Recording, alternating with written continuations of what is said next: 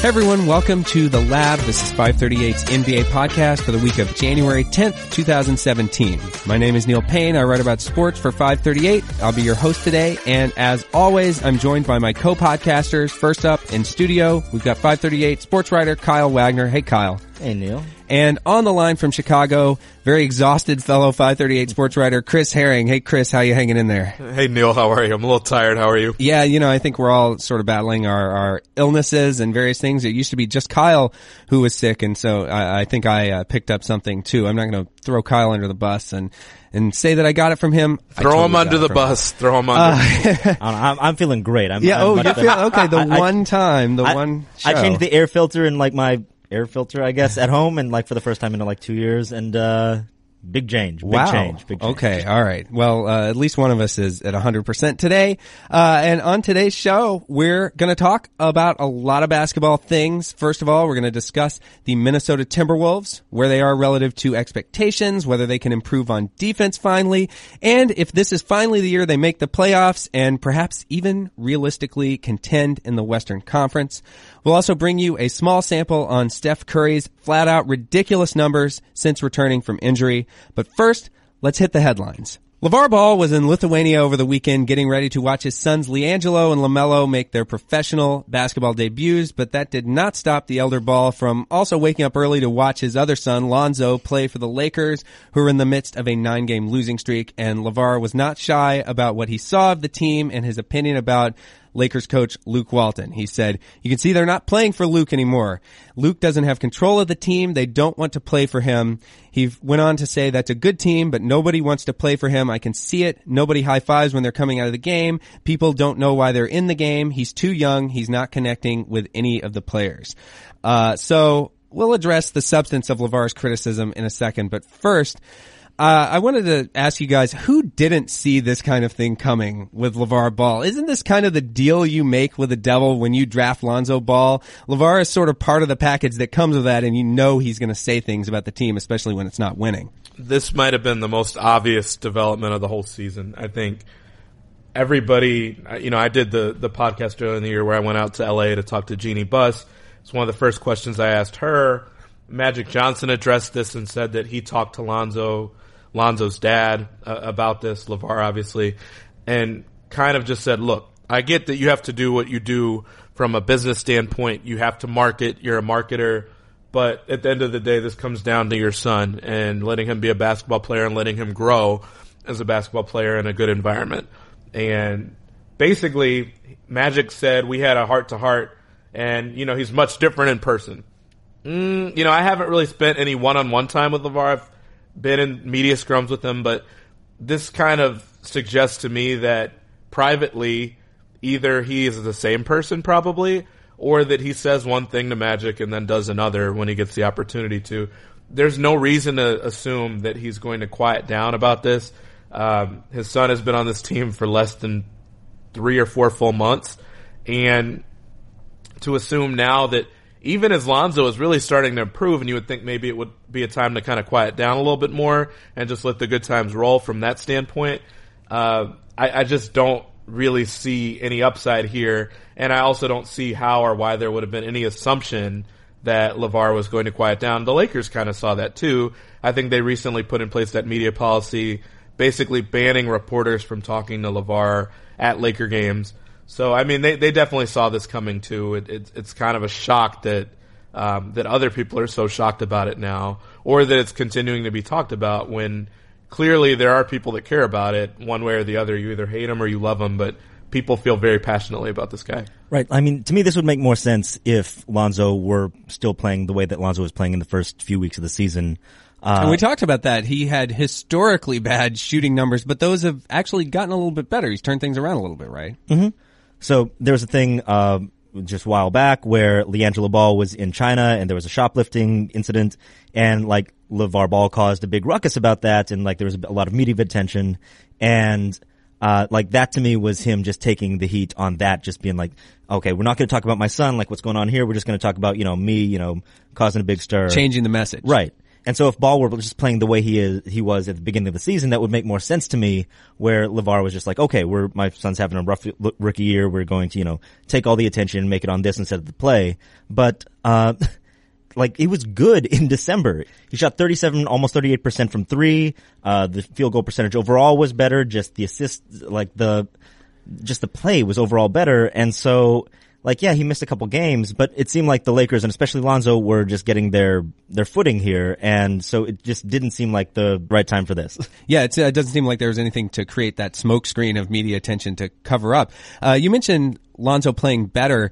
Is he playing more like a guy who's actually worth putting up with all this outside noise? I know one of the considerations of drafting him and knowing that his father was going to create so much attention was, well, he's going to play well enough and be enough of a prospect to offset that. And then he played so poorly at the beginning of the season that may have looked in doubt. But now has he kind of stabilized and maybe seems like, well, you can put up with some degree of LeVar because Lonzo has shown the potential to actually be a franchise player? I mean, the thing is that even when he's playing poorly, there's still a lot of potential there. I mean, I think we're starting to get used to these one and done guys where even, we were just talking last week about Andre Drummond and these guys that come out so young, and then you look up 5 or 6 years later and you forget that they're still only 23 or 24 years old.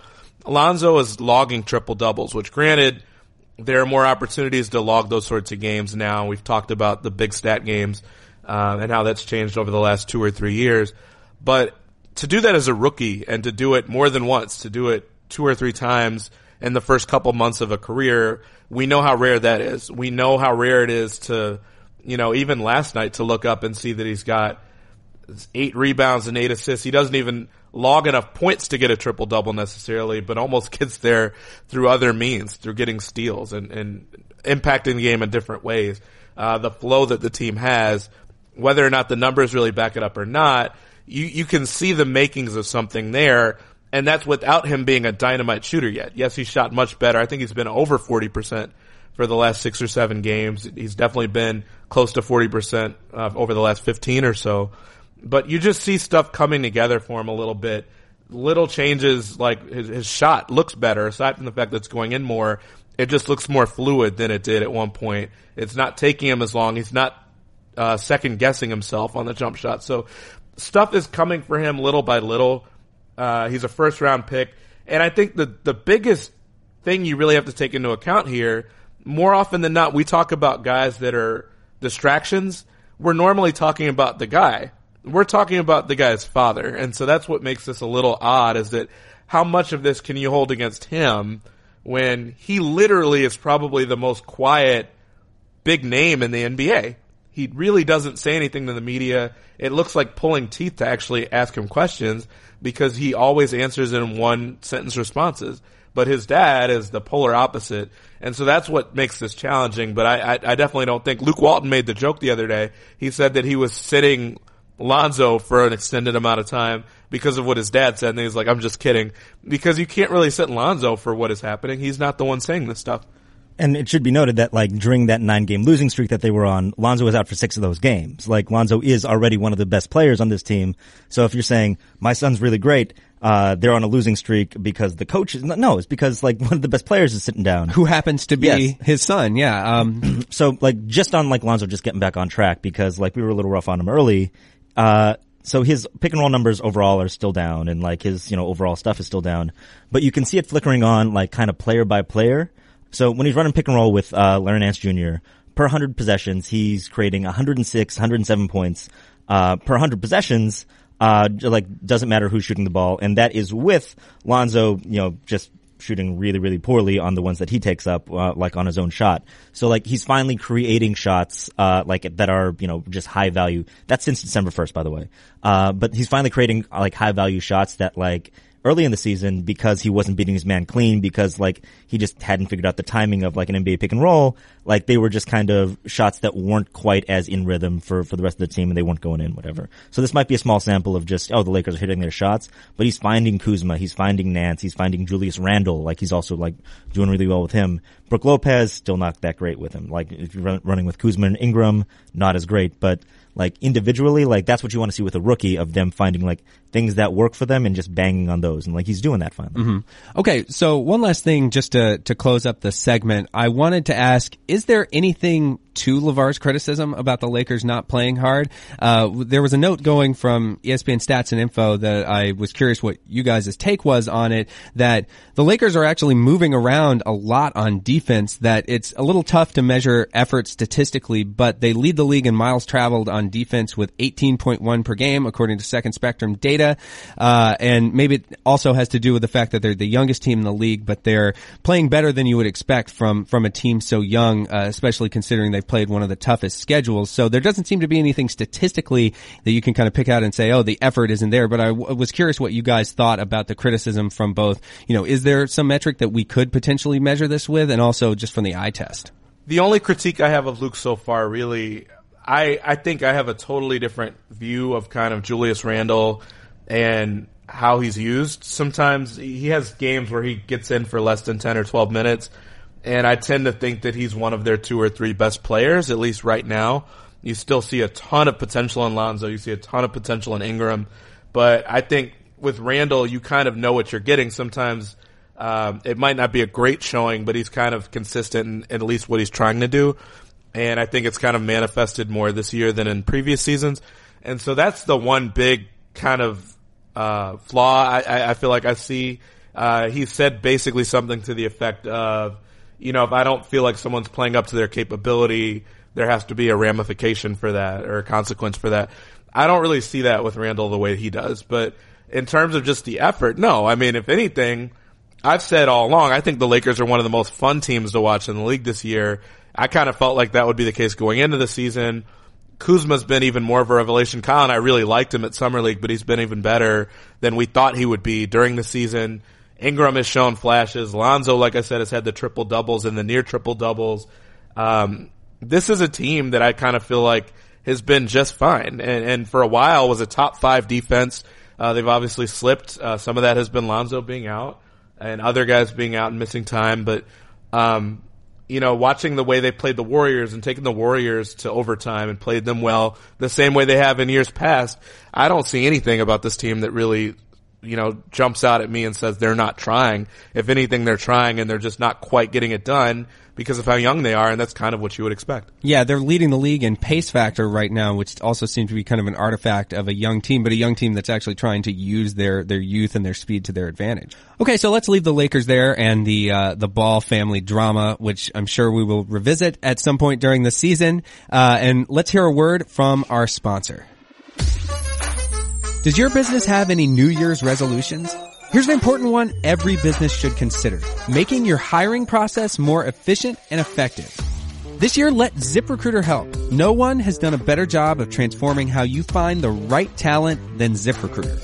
ZipRecruiter posts your job to over 100 of the web's leading job boards with just one click. Then it actively looks for the most qualified candidates and invites them to apply.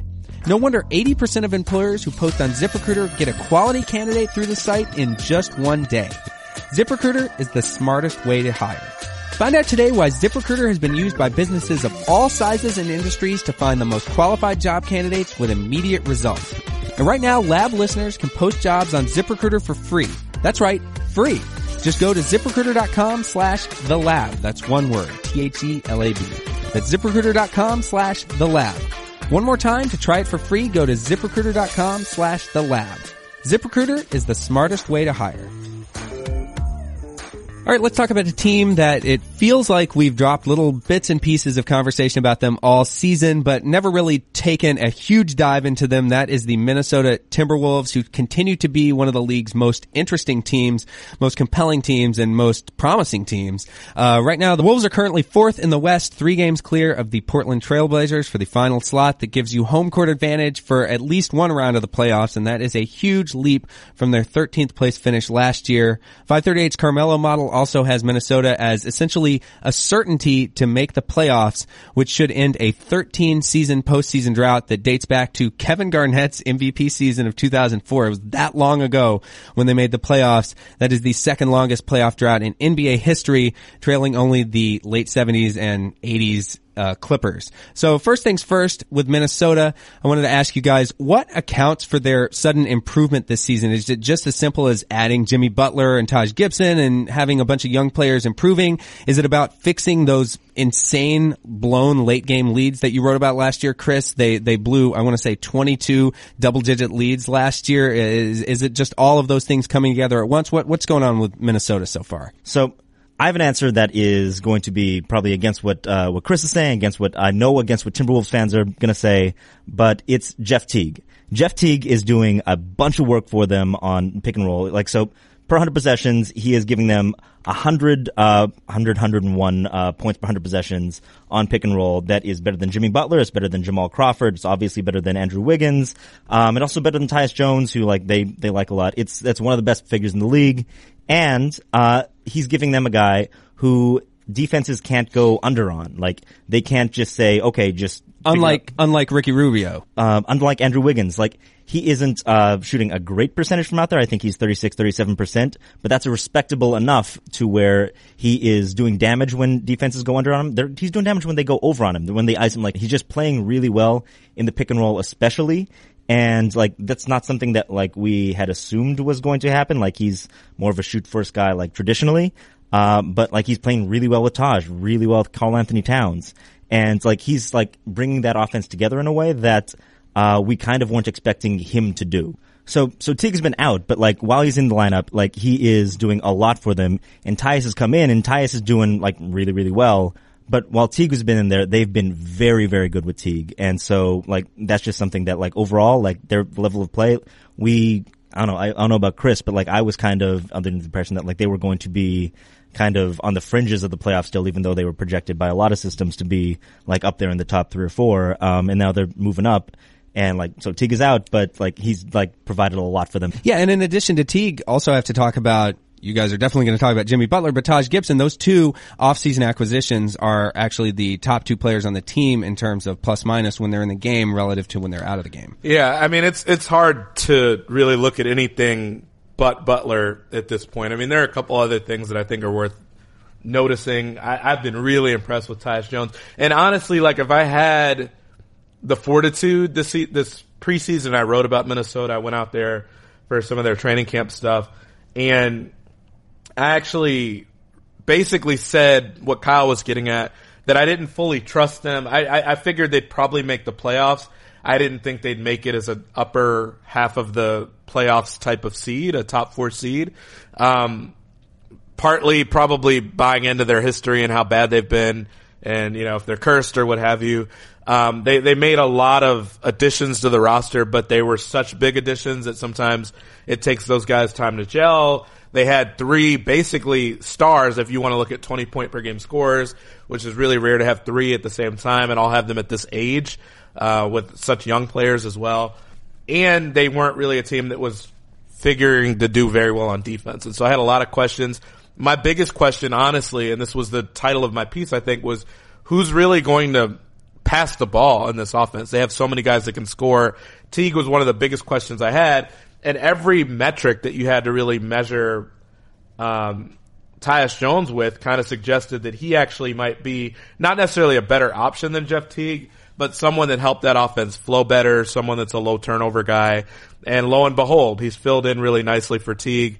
They haven't necessarily won all those games, but they just had a massive win over the Cavs, in which the Cavs looked awful, maybe their worst game of the season.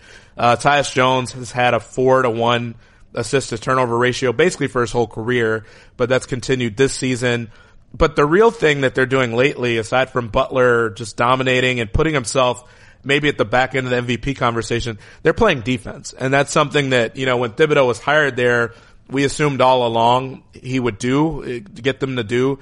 But it was something that they were not doing at all at the beginning of the season. Towns has looked worlds and worlds better defensively, not being overly aggressive, which has been a problem for him at times.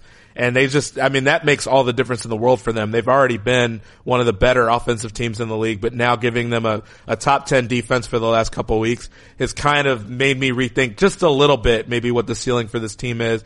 But I don't trust them yet. I mean, it's a weird team that has a lot of mouths that have to be fed, on offense. But I'm really curious to see what they could be now at this point. Yeah, it definitely seems like Butler should be in that MVP conversation. Tom Thibodeau was recently quoted as just saying he's changed everything for this team in terms of his all-around game. Even he's second on the team in assist rate, in addition to all the things that he does on offense and defense in general. And to your point about Towns, I'd love to talk about him for a second because he's incredibly productive according to the box score. He ranks among the top 20 in most statistics, but he also seems to be making improvements on defense, which was one of the knocks that people had on him. He has a positive defensive real plus minus for the first time. He's in the top half of centers in that, which was kind of unthinkable the past couple of years. The Wolves' defensive rating is 2.6 points per 100 possessions better with him on the court than off. Last year was 6.5 points worse. Opponents are shooting worse when they're defended by him. He's in the upper 25% of defenders in pick and roll defense. Is he underrated now? He was only 8th in All-Star voting among West front court players despite ranking 8th in the league in real plus minus this season. He seems kind of underrated. Yeah, I think so. Especially in the last couple weeks. If you look at the breakdown of the entire season, the defense really struggled in those first couple weeks. And, we've talked about it a couple times, but like Jimmy Butler's numbers even, and like a lot of that was because Jimmy Butler was covering for a lot of other people. But, like since I think I looked this up earlier, I think since, December 15th, Towns' numbers, especially as a pick and roll defender, as a screener defender, are like in line with some of, like, not the best defenders, but some of the better ones in the league. So Towns, over like the last month or so, has turned himself into not just a competent, but like an actively good defender out there. And like that's what we've been just waiting for him to do like his entire career to this point. Yeah, I mean, I still want to see it last for just a little bit longer. The Timberwolves, I can't remember if it was December or January of last year where they had one pretty good month defensively last year as well, and then it just turned right back into the regression that it had been before that. And so I'm hoping that they sustain it because, again, one of the things that's kind of frustrated me about the season is that I'm so used to seeing like a top to bottom just loaded Western Conference where you've got 6 teams that just are going to beat the hell out of each other come playoff time. I don't feel that way this year. I mean, I feel like you've got the 3 teams there. Who knows about the Spurs with Kawhi and, how healthy he's going to be the rest of the year and how cautious the Spurs are going to have to be with him. And then you get past those 3, and obviously those 3, I'm talking about Golden State, Houston, San Antonio. Really, Oklahoma City has been up and down this year, and you've got the Timberwolves, and the Timberwolves actually have the horses to do some real damage there, provided that they can really play consistent defense with the athleticism that they've got. So it is an intriguing team. I don't really see them as a team that's going to be a true contender this year, but within the next year or two, that should be a possibility given who their coach is, given who they have on this roster, especially the money they're pumping into this roster. This is an expensive team all of a sudden that is going to be in the luxury tax. But if they can play defense and if they've really figured out how to win close games and not blow leads and who to put the ball in the hands of at the end of a game, this is a team that could really cause damage. So I want to see them sustain this and see if they can do it. The defense thing is just a big thing for this team too because they're so good in transition. They have so many guys who can bring the ball up the floor. Like you see this especially with Towns, where when they're not always just taking the ball out of the basket and walking it up, and Towns can grab a rebound or just like get an outlet pass for some reason, and like you're throwing an outlet to the center, and the center's going to dribble it up and like push the pace. Like they look ridiculous when they're doing that because like how are you going to account for that? Like it's like Towns like actually it's weirdly even better at this than like guys like Cousins or whatever who just like look huge and they're taking the ball up the floor, but they're causing like all kinds of problems while they do it. So it's just like the Wolves in particular are a team where just playing a little bit of defense or a little bit more than they had changes the fabric of the team a lot. Yeah, and one of the big things on defense is Andrew Wiggins. We haven't talked about him yet. He is a player, I mean, we've been on this beat, I've been on this beat for a number of years, as longtime readers will know. It's impossible to know whether he's any good or not. It's crazy. So, some stats, all of the individual advanced stats have kind of gone backwards for him this year. especially if you look at his, win shares, PER, all of the plus minus numbers, that are derived from the box score. He's having the worst shooting year of his career, despite the lowest usage since his rookie year, lowest assist rate of his career.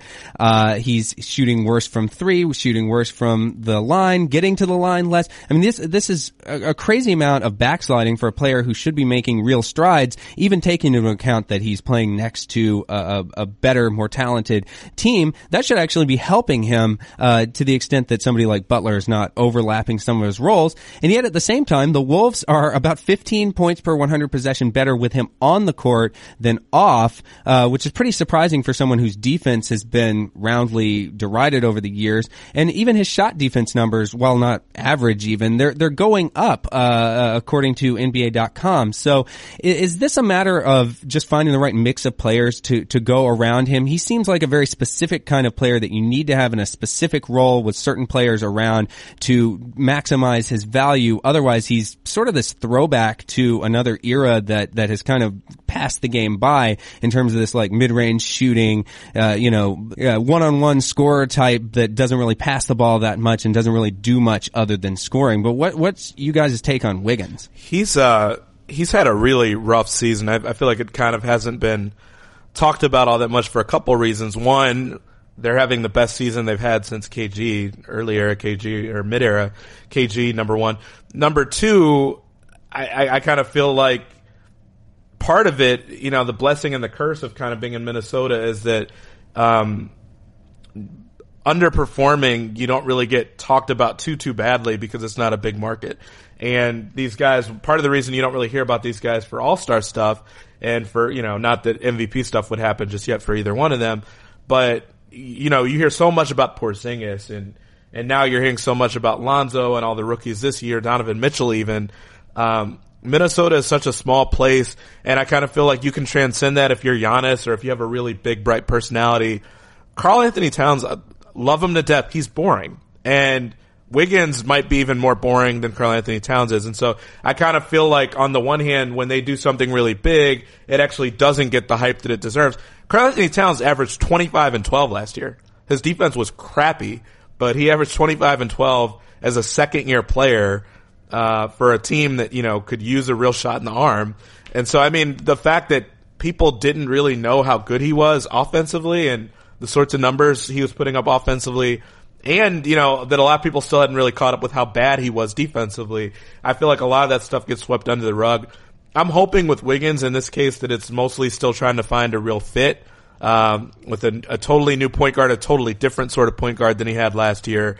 A guy that basically kind of replicates a lot of his best and worst qualities as an offensive player in Jimmy Butler, and obviously having, an all-star caliber big who's going to take a lot of possessions out of your hand as well. But I'm really curious because this is a little bit concerning. I want to give it the full season before I really make too many judgments on it, but it's been a pretty bad season for him, even though the defense has improved.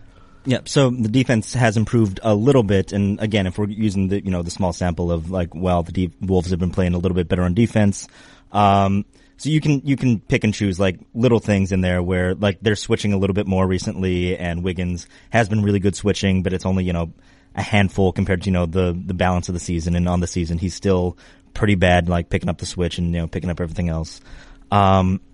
But yeah, basically he's just duplicated in a lot of ways, and in the ways where he isn't duplicated, Jimmy Butler is just a lot better. So just for on-ball defending, which is a thing that, Wiggins was asked to do a lot last season, a lot less this season, or not as much this season.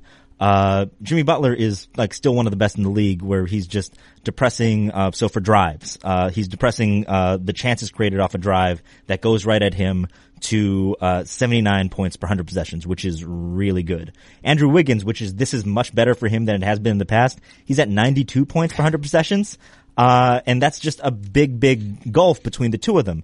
So even with the improvement from Wiggins in this stretch of good defense, the gulf between him and Butler is just enormous. And if he's not providing things that Butler isn't on the offensive end or in other parts of the game, and he isn't yet, he's just being wiped out of the lineup. Yeah, it does seem like he's the kind of guy that if he's not scoring, he needs to work on doing other things and hasn't really done a lot of that, but maybe there's hope that he still has enough time to improve in that regard. The other thing that jumped out to me about Minnesota is that their starting lineup has the fourth best scoring margin per 100 possessions of any team in the league, and their bench has the fourth worst scoring margin per 100 possessions of any team in the league. And I'm wondering, does this sort of go back to what we talked about a few episodes ago? I think it was in the Q&A about Tom Thibodeau's starter burnout strategy, the way he coaches regular seasons at playoff intensity and kind of wrings out, a lot of performance out of his rosters by overplaying starters and doing things that way. And that, once you get to the playoffs, on the one hand, you don't have to rely on the bench as much. And so that's maybe an argument that this team could actually make some noise once they get in because they already have that great, core of starters that they have. But then at the other side, it's just asked about the durability of the team, and just without any kind of depth, are they, an injury away from having a complete catastrophe? Yeah, I mean, this is one of those things that you could kind of see some of it coming. I mean, probably one of the weirdest deals I saw, and I referenced this in the story I did on the Timberwolves right before the season started. I really wasn't in love with the idea of picking up Jamal Crawford. The funny thing is that Thibodeau, he has this knack for how completely straight-laced he is, or, crazy depending on how you look at him and his strategies. He's always kind of had this one renegade guard on his team. So he had Nate Robinson, he had DJ Augustine. Now he's got, obviously, Jamal Crawford there, but Jamal Crawford is really old. He's 37 years old. As recently as a couple weeks ago, I don't know if I'd use the word complaining. I think most of us like Jamal Crawford and dealing with him. But he definitely was saying that he was brought in under the impression that he'd be playing a lot more than he is. He's playing a career low 18, 19 minutes a game this year. Which, I mean, frankly, of all the minutes griping that we do with Thibodeau, no, the starters should not be playing as long as they are, but Jamal Crawford probably shouldn't be playing much more than 19 minutes a game anyway. But I'm curious to see how the bench does, because those guys do need to kind of spin their wheels a little bit. It's good to see Tyus Jones getting the opportunity he's getting with Teague out right now, because you might really need him in the playoffs, just even for a few minutes, so that you don't fall off the face of the planet in those couple minutes where Butler comes off the floor or Towns comes off the floor. Thibodeau just has never really had a real trust in the idea of playing younger guys. He trusts his bench, but he needs a super bench to do it. He had the bench mob in Chicago that was really well established and got a lot of attention there. But those were all really veteran guys. Think about the guys he had in Chicago. Doug McDermott, he really didn't want to play.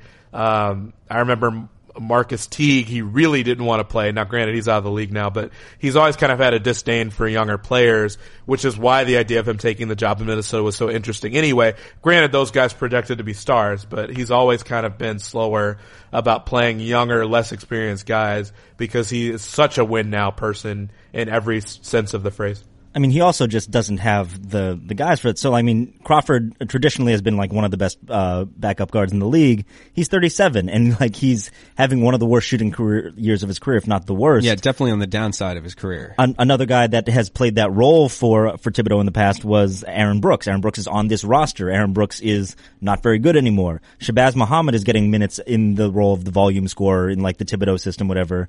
And so, like, yeah, like, he's still doing the same things he's done, but like Chris said, he just doesn't have the same level of talent on the bench. And so when you're relying on guys to come in and just be that microwave role, if you don't have a guy who can, like, actually pull that off, that's going to have a big effect on, like, the way that you kind of deploy your bench. Yeah. So the Wolves sounds like still a work in progress, but we should say that the 538 Carmelo model considers them to be already the fourth best team in the league, which sounds like a bit much, but it gives them a 3% chance of winning the title. I think it would be higher if not for the playoff experience adjustment that our boss Nate Silver added to the Carmelo model going into the season. But I mean, this is a fascinating team for that and many other reasons that we'll keep in touch with over the rest of the season. So let's wrap things there and close out the episode with a segment that we like to call Small Sample. But first, let's have a word from another sponsor.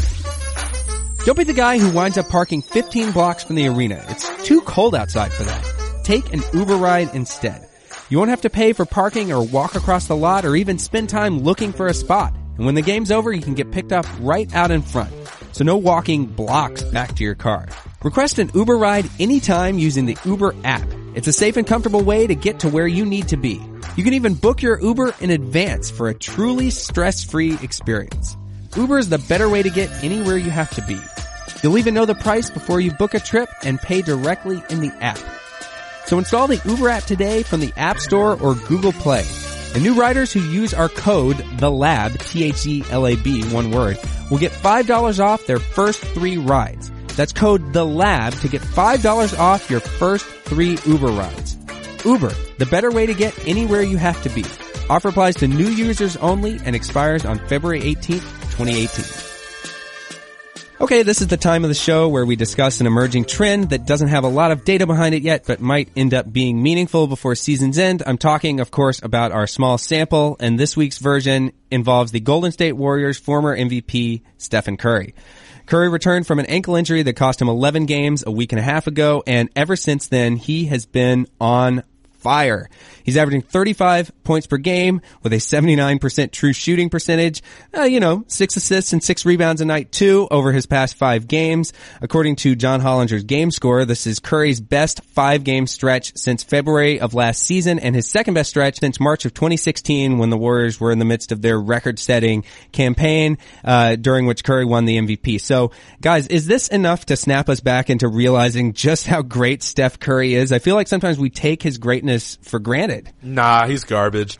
No, I mean, he's unbelievable. And I think what's coolest about the Warriors, and particularly with Steph right now, he is so much fun to watch when Durant can't play. And Durant is so much fun to watch when Steph can't play. And it does 2 things. One, it makes me angry that there's like an embarrassment of riches like that in the league, because I really, if it weren't for the fact that it would necessitate an injury for us to see it, I would really love to see the Warriors play down one of those guys in the finals or in the playoffs to just see. They basically did do that the one time. You remember Steph was out for a couple weeks. I can't remember what it was, the leg injury he had a couple years ago in the playoffs. And for a while we were thinking all of a sudden maybe the Clippers will beat them without Steph. And then Chris Paul and Blake Griffin, I want to say, got hurt the exact same playoff game. And so we didn't end up getting that matchup. We ended up getting Portland and the Warriors instead. But if you were to have that situation now where if Steph went down, could the Warriors realistically hold their own and maybe win a title anyway? Or if Durant goes down, could they kind of just build around what they have and kind of bolster what they have? I mean, these guys go on 12, 13 game winning streaks without one or the other anyway. And so I know the regular season is a totally different game, but it just unlocks Steph to play differently and to just kind of not ask any sort of questions or not wonder where he sits in the pecking order. They're obviously unbelievable anyway with the 2 of them playing together, but it just allows us to be reminded of how dominant he is and how much of a game changer he is, where he can go off for 30 and a quarter. He could do that a lot. I just get the impression that he doesn't have to, and that he's comfortable kind of taking a backseat. And sometimes Durant is comfortable taking a backseat, but it leaves you in awe sometimes just watching the way this guy plays basketball. Yeah, and Curry, not that it's a good thing that he's been injured and kind of in and out of the lineup so much over the past few years, but that does give us actually a really good sample to know how good he is and sort of which is the fulcrum of this team. Is it Curry but no Durant? Is it Durant but no Curry? And over the past couple of seasons, even as, Durant has gotten more MVP traction, I feel like this year than Curry. Curry finished 6th in the MVP voting last season. And yet at the same time, if you look at the numbers with or without each guy, the Warriors were a much better team with Curry and no Durant than they were with Durant and no Curry. And yet at the same time, I feel like the perception is that, KD is on the team now. He's the, best player on the team. And it does seem like we've forgotten that Curry is the engine that makes this historic team run still. Right. And especially with regard to the rest of the team. And so this has been a big discussion, while Curry was out and that the Warriors were playing well, of who's more important to the team. And there are 2 fundamentally different questions of who's easier to build around, who's more likely to give you a bedrock top 3 in the West team. That's probably if you drop them down on some random team, right? Or just on this team of just who can hold down the team, just like, that's Kevin Durant. Like, Kevin Durant can do everything, even in the close series like we saw in the finals, sure. But like, Steph Curry is what unlocks the entire rest of the team. He unlocks like the 73-win Warriors team. So when he's on the floor, everyone shoots better. And this is true of like every superstar. Like, they have more gravity, defenses pay more attention to them. Like, yes, obviously, like, it's just a fact that like NBA stars being on the court make everyone else better, with a few, notable exceptions. Steph, though, does it at a much higher rate than Durant does. So just like on basic on-off, we can look at like what Durant does to, like, let's use Klay Thompson. So Klay Thompson, when Durant is on the floor, has a true shooting percentage of 61. When he's off the floor, he goes down to 58. So 3 true shooting percentage points, which is, it's noticeable, but not huge. When Steph Curry is on the floor, Klay Thompson has a 66 true shooting percentage, which is ridiculous. When he's off, he goes down to 55, which is like average. So Klay Thompson, one of the best shooters in the league, when defenses can pay attention to him as though he is one of the best shooters in the league, and they don't have to just leap at every, like, just kind of gesture Steph Curry does, it changes the fabric of the team in a way that, like, Durant doesn't. Durant is just he's a very, very good version of the basic NBA superstar mode, which that's not what Curry does. He just changes the entire way the defense plays the rest of the team. That's what's really gonna make it. Before I get too far into this, when we were even lining up this small sample segment, I was thinking to myself, this has to be the biggest sample of any of the ones we've talked about so far. It's the largest small sample that we've had on the show so far. But, this data is going to be interesting to go forward with if and when the owners of the Warriors make a decision and say, we're not willing to pay to keep this team together anymore. You figure Klay or, I guess Draymond, at some point, I can't imagine it's Draymond because he's kind of the heart of the team, but at a certain point, it's not going to be Curry and it's not going to be Durant. Klay seems like the most likely guy, even though he's said several times he doesn't really want to go anywhere else. He really likes this atmosphere, that he would be the guy that you figure a team would want to kind of bank on. Another team would want to make a play for. You've heard his name come up even as recently as the summer, where the Pacers basically said that they wanted to make a trade and send Paul George for Klay Thompson, and that they turned that down. And obviously before that, Kevin Love and what have you. But the numbers with Klay are really interesting just because there's no doubt anybody that can score 38 and a quarter, 37 and a quarter, whatever he had, 60 in a game, that he's a dynamite scorer. He'd be good anywhere. He'd be at least decent, very good anywhere. And I'm even more convinced of that when you look at what guys like Victor Oladipo are doing when they get a chance to really showcase their ability.